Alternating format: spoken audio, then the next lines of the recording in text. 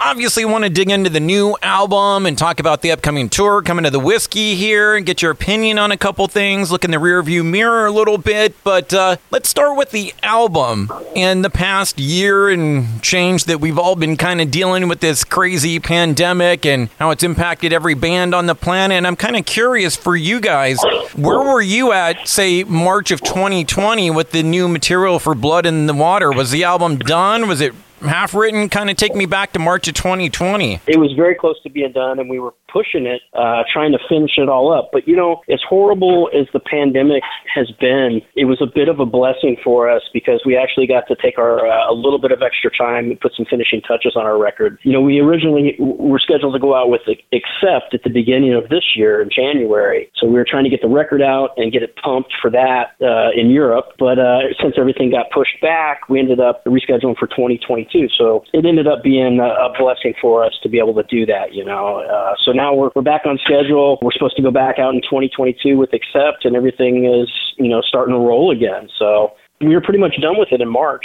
With the record being done in March, then, did you go back in and tinker with it and mess around with it anymore? Or did you just leave it be at that point? We did tinker around with it a little bit more. And like I said, just taking that little extra touch. And, because there's always timelines that you got to meet. And it was just nice not to have that this time and have to, stress out about it. Every musician that makes a record, we all go back and go, man, I wish I could have done this differently. I just wish. And even on this one, we still have little things that we still could have, coulda, woulda, shouldas and stuff. But by no means as many as there is on like the rest of our records, So yeah. It turned out pretty cool. A couple of us ended up having some of the sickness there for a while too, and it's been a horrible year, but we were able to make a record that we were really, really proud of. Always kind of curious too, with every band that I talked to, was there any sort of mission statement for you individually or for the band on this album, or is it just kind of like the next batch of songs up for you guys? If there was a mission statement, it was to try to, the statement was to try to top The End of Chaos, which was our previous record. When we embarked on making this thing, that was what our original goal was. Like, we got to make a record that's as good as our last one. I think every band tries to achieve that. And we were a little nervous because we got rave reviews on The End of Chaos. But, when it was all said and done, when we heard the mix, we all just kind of sat back and said, yes, this is equally as good, if not better. I'm probably more proud of this record than any other record that we've done. I'm not just pushing our record either, because every musician's like, oh, this is the best record we've ever done, whenever they release a record. Right. This one, actually, I think we're all just kind of like looking at it and listening to it going, yeah, this definitely tops anything that we've done for sure. Begging the question then, do you have a favorite track on the new album? Ooh, I like the song Reaggression. And the reason why I like it is because it goes from like this in-your-face, like freight train, just nonstop, and then it comes down into like a very like moody part in the middle of it, and then it picks back up and it hits the freight train again. That's like the reaggression part. I don't even know if there's a word in the dictionary called reaggression, but AK it came up with that term, and it was just kind of cool how it fit with the record. The record just gets reaggressive and in your face, I love it. That song especially, yes. Love it. And, as we look to the current, I also wanted to look back and say congrats on 35 years of Flotsam. I mean, I always kind of mark a band's anniversary as a debut album, and Doomsday for the Deceiver just turned 35 last month. Man, crazy. Yeah, I think we're approaching our silver anniversary. Is it our silver anniversary? Is that what that is? No, that's so. we passed that. Huh? Thanks, though, man. Thank you for recognizing that, and we're super thankful to be still relevant after all these years. We're still able to go out and do it and tour, and we're actually seeing our older fans that were with us when that first record came out 35 years ago. And we're seeing newer fans, too, that weren't even born in that era. And it's just really cool to see that.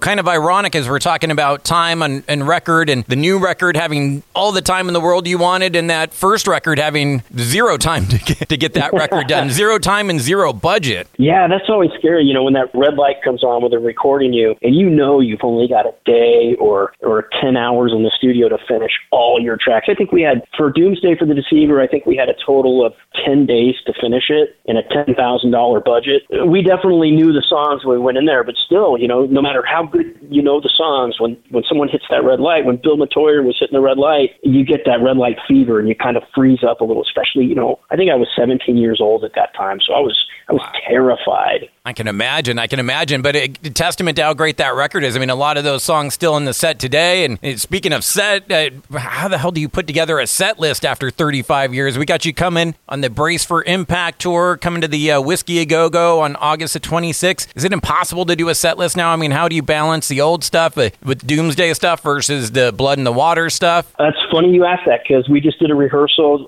just a few minutes ago, and we're sitting down to put the set together. You know, there's some songs, some of the classic songs like No Place for Disgrace and Hammerhead and I Live You Die, which absolutely have to be in the set. Yeah. Where people, they get angry with us, you know, and they're like, what, you know, what's the deal? But then the newer songs too, people want to hear this, you know, and we're super thankful for this too, because a lot of bands release new material, but they still have to go back and play the classics. So we're really, really grateful that we're getting requests to do a lot of our newer stuff as well as the classics, you know. Yeah, I find that impossible to do. I mean, like you said, there's songs you have to play, and then at the same token, I'm sure that there's new songs that you want to play. It's fresh and new and exciting for you to play as well. Oh, yeah. I can't wait to get out there and jam these in front of people. I think it's going to be great, and I'm looking forward to the frenzy of people that have been locked up and cooped up, and they just want to let loose, you know. So I'm really looking forward to that. Hey, man, I cannot wait. And, you know, on one kind of sad tip, I do have to get into it, but rest in peace, Mike Howe from Metal Church. And I imagine you had to cross paths with him over the years. Yeah, you know, it's tragic. We've done all kinds of shows with him,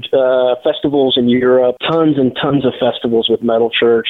And over the last 10 years, we keep crossing paths trying to tour America together. For whatever reason, our schedules just haven't worked out. But what a tragic loss, and what a great band Metal Church is. And I don't know, but yeah, it leaves me speechless about what happened. It's terrible. Did you have any personal interactions with Mike over the years? Any good stories you can recount? No, I don't have any like good stories about that, but you know, when we see each other at the festivals and stuff, it'd be like, "Hey, dude, what's up, man?" You know, high five or whatever, or fist bump, you know, and just some small talk. But you know, we all knew each other, same genre of metal, and you know, same fans are going to the shows. So you know, like I said, we've done a ton of festivals with those guys. Yeah, loving what they were doing recently and having Mike back in the band and stuff. It really felt like they were kind of getting going again, getting back on that right path, and the two of you together would have been sick.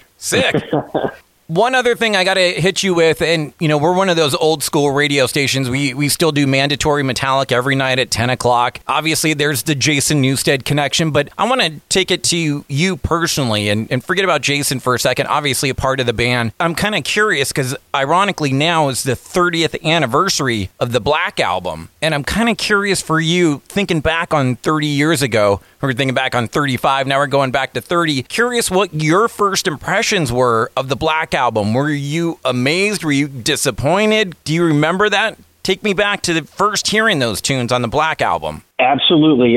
This is a great question, because in large events in your life, like just say, this is a terrible example, like the World Trade Center when that happened. I guarantee you 99.9% of the people on the planet know exactly where they were when they heard that news. Mm. You remember where you were at. You remember everything around you, what room you were at, what time of day. Same thing when I heard Enter Sandman the first time. The same type of reaction. Like, I still remember exactly when I heard it, like it was yesterday.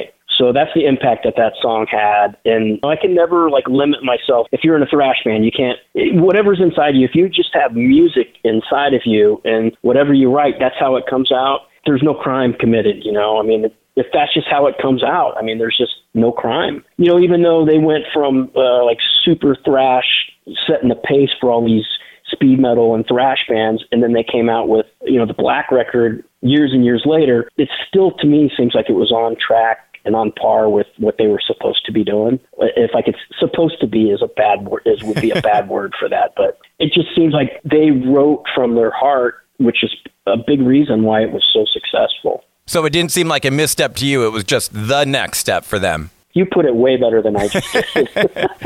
And, speaking of Metallica, I mean, I guess it doesn't have to be the Black Album, but since we're talking about it, do you have a favorite? It probably Enter Sandman. I love that song. Beautiful, man. Thank you so much for the time and the great music, and best of luck out there on the road, and hopefully the show doesn't get canceled. All right, well, come and say hi to me, man. I definitely will. Thank you so much, Michael. Appreciate it. Mike, thank you. I'll talk to you on the 26th. See you then. All right.